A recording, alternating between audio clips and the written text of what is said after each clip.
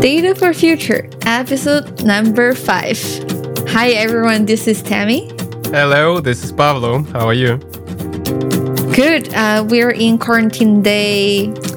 I've already lost count, but it doesn't matter because we're making peace with the quarantine and trying to make the most out of it. Of course, we have seen many changes in different aspects of life that brought by the special time, such as how we social with our friends now, how we work from home, and how we learn and educate ourselves, of which, as Pablo and I, we identify ourselves as lifelong learners. The new format of learning and education we experience through technology, backed by AI, of course, is truly transformative. Personally, I'm currently focusing on Spanish, among other things. And the platform who can help me to identify my language and grammar weak points through exercises and then specifically target new exercise to me based on my results to help me learn and review my knowledge points. I find it super effective. But also, there are points I think that need to be more developed, such as when you learn a language, of course, writing and speaking is very important. However, with the current platform, even though they can record my speaking for Spanish and rate me on a score from 0 to 100, but after I get the score, which is pretty poor at this point, I couldn't really get more information about how to improve. So it's very interesting to see where we are with technology, AI, and education, and to kind of envision the future where it could be. So that's from my side. What about you, Pablo? What have you been learning? Mm-hmm. Yeah, I've been also losing the count of quarantine days, but at the same time, quite thankful for the possibility to educate myself at home. To be honest, I wasn't into it so much before, but I started to do a Python course on Coursera and to learn HTML and CSS, so some coding there. And I haven't been noticing much of AI there, but in general, the concept of online learning has been very empowering for me to see what an easy access it offers to us to gather knowledge from anywhere in the world at any time.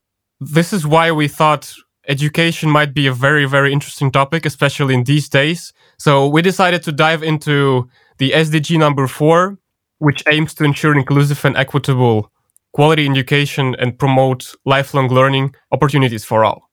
I think personally, this is a very, very important topic for all of us, for all the world, because it's just connected to so many different spheres and fields and other problems out there in the world. Mm-hmm. So looking around, like you said, AI in education, like AI in any other sector, is also a trending topic.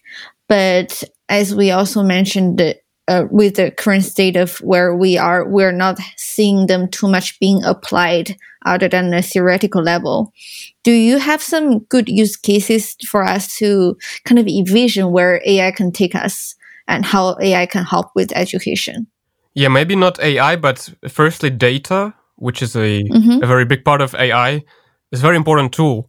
For example, Global Alliance to Monitor Progress or UNESCO Institute for Statistics, these both organisms base their decisions and research and conclusions upon data from all over the world that they gather. So data is empowering us to take better decisions. Talking about artificial intelligence, one of the good examples would be educational data mining, which means to find interesting patterns using statistical methods in huge data sets to optimize learning styles, for teachers to make better assessment of their students, and also for governments to make better decisions in terms of, for example, financial resource distribution.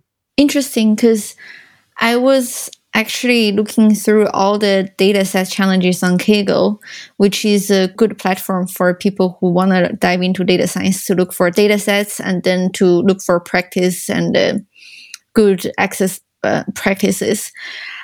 For me, I specifically search online for data site for education, what surprised me is that there isn't as much available resources on Kaggle. The only resource I found is one data set that has, let's say for a school, each student, they have their gender information, their age, what they have for lunch. Do they eat in school or do they go home? And their parents' education level, among many other features. And in the end, these features are accordingly matched with their writing, math, and communication skills. Something like that. But in the end, what we are using this data to do is to do exploratory data analysis to decide. I think from the result of specifically this data set is female students have higher general critical thinking and writing scores than male students, while male students have higher mathematical scores. And with that, also students with parents with higher education level, they have a higher passing rate for the exams. This is a very simple example, and we also need to be aware that all the correlation we see in those data set doesn't necessarily mean causation, but then they can give us a kind of clue and sense for us to make decisions in the future. Well, if we look at the news, like not into our practice, what we see in real life has been implementing for AI is, I read this article about in China, how in classrooms, teachers can install cameras helping them to recognize students' faces, from the children's eye focus, they can detect if the kids are focusing in class or not, thus helping them to access better if they should change the lecture style, or specific students need help after school because they miss certain point of information. Yes, to address your point with the data sets, if anybody is looking for good data sets, you can search some data on UNESCO Institute for Statistics. Another point, you said something about China. I've read recently a very interesting report about Chinese implementation of AI into educational system. They used artificial intelligence software to analyze essays, and they applied it in some 60,000 schools. According to the government, at least, they have the AI can assess essay at the rate of 92% of accuracy, so more or less as a human. What do you think about this, Tammy? Have you heard any other news from China? Not necessarily from China, but I think in terms of AI and education, there are two ways of doing it. One kind is AI assisting current education system. So what they do is they help to accelerate and automate the current process done by teachers and professors, and use machines to do the work. And another kind is a completely AI-led education, which we'll probably talk about later. But now what we see mainly is the AI-assisted side, which they help teachers, let's say, to correct their homework for students, and also what I mentioned before, to detect the focus of the students. They also help with the operation of the school system. I'm sure you've used some intelligent software for when you were communicating with your school, like Microsoft or something like that. But in terms of assessment and evaluation, I hold my doubts about it, because I believe AI is good when we come into more technical driven tasks, such as teaching some theory, equation about math and language. However, if we ask AI to monitor and even teach more softer skills that related to writing, cognitive, communicative, like social intelligence skills, we still need human to be the main force driving this education part. And not only teaching. I mean, so far, it seems to me that the most use of AI was in grading students, but nobody talks about the flaws of the grading system in general. I've read some research that grades depress creativity, they foster fear of failure, weaken students' interests, and also add up to anxiety and stress. There are two ways of giving feedback. You can give an evaluative feedback, which leads to these kind of consequences, or you can give descriptive feedback, which is not judging so much, but more giving feedback in terms of how to improve, how to increase competencies, which is AI not capable of nowadays. Yeah. I agree with you that if we imagine a future, it would be a good mix of professors with the help of AI and machine learning. However, the other perspective, when you talk about grading, I agree with you that grading is not the best way to go. And also right now, how we access a student's performance academically is through exams and grading, which is a very delayed format of assessment. So we do big exams every semester or half semester to detect if we get all the knowledge we learned throughout the whole period. However, with the AI and technology development, we can get feedback on a more small and modular level. Let's say today's class, there is a very important knowledge point I didn't get. I can get constantly feedback and enhance more on it instead of wait till the end of 2 months study when I miss this one point that affect all my understanding for the following knowledge. So I think AI in this case can help a lot to have more personalized and more detailed feedback loop for students learning. As we just finished talking about privacy in the last episode, actually, a lot of parents and students have concern regarding privacy when it comes to AI for education. Because imagine if we install monitors and sensors and cameras in the classroom to detect the students in the name of helping them to learn better. However, meanwhile, the data we get, like how students react to new knowledge, new information, how acceptive they are and the way they are learning and perceiving when they're developing their understanding of the world, it could be very, very powerful data that can easily be used back to attack the students. And that kind of concern about privacy, and also like if students don't trust the system, because nowadays what we see is if students are not doing well in their exams, if they're causing problem in a classroom, it's very likely this will become a report for their parents. And this information end up being the cause of certain punishment and criticization. If that's the case, it will be not a good direction for where this tool can be used. It's a very important point that you highlight. Also, we are just very used to our convenience that we have all the tools, that we have all the technologies.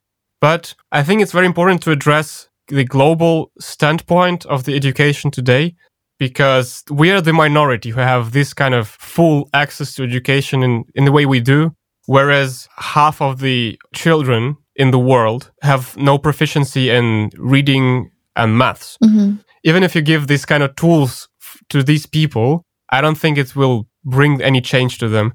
Not even talking about if they don't have the basic infrastructure.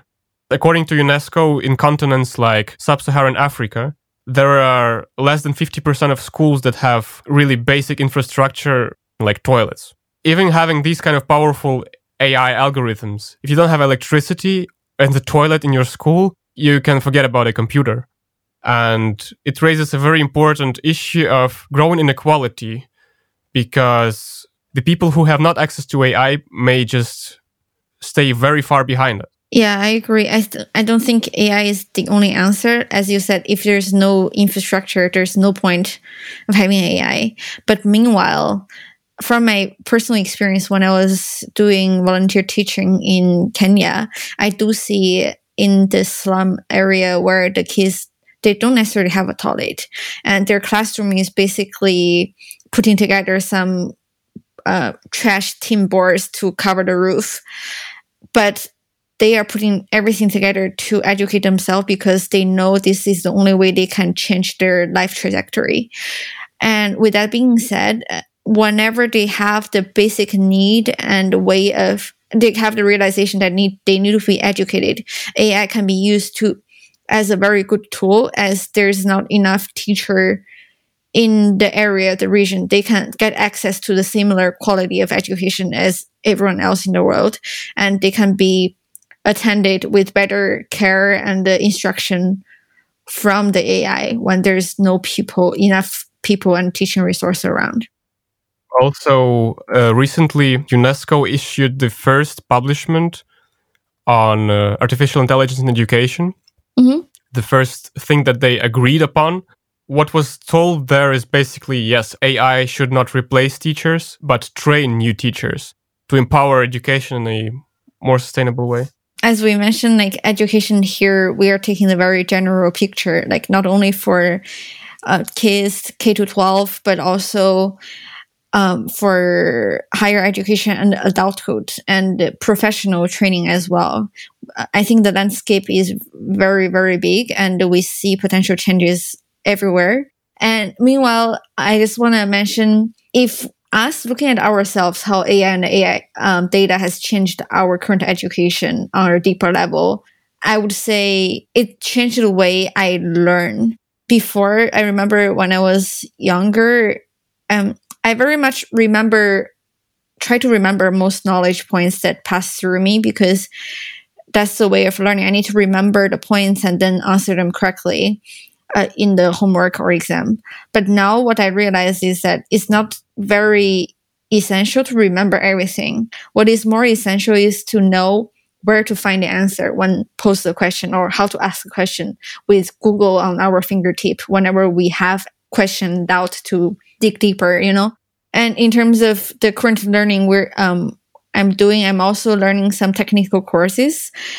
I tried Coursera, but for me, I think I find certain platforms work better for me because they have shorter lectures and modules. Of course, they're better designed to capture your focus, and for me, it's a better way of learn.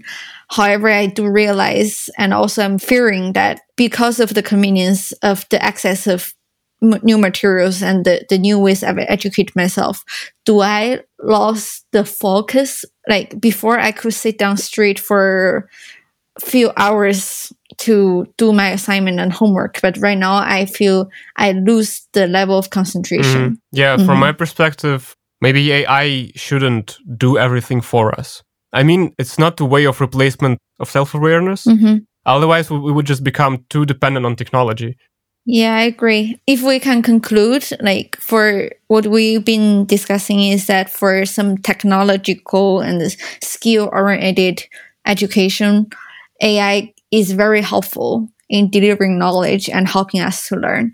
However, in the other side, when we are talking about more interpersonal skills, cognitive skills, critical thinking, so on and so forth, we do need to have the drive to make ourselves curious and have the motivation to learn from our side, rather than being driven and decided by AI and algorithms. Yes, and what about you? What have you started to learn recently? Or have you started about learning something new? Well, take a look. Maybe there are some courses on the Coursera. Yeah, we'd like to know your perspective about education and how you have leveraged AI to help you, and where do you see the future AI brings for education? Yes, and the last point for today, we have recently created another survey for you to give us just some feedback and help us reflect on our own development and research. So if you have a minute, just take a look at it, and we would love to hear from you. Thank you for listening, and see you next time. See you.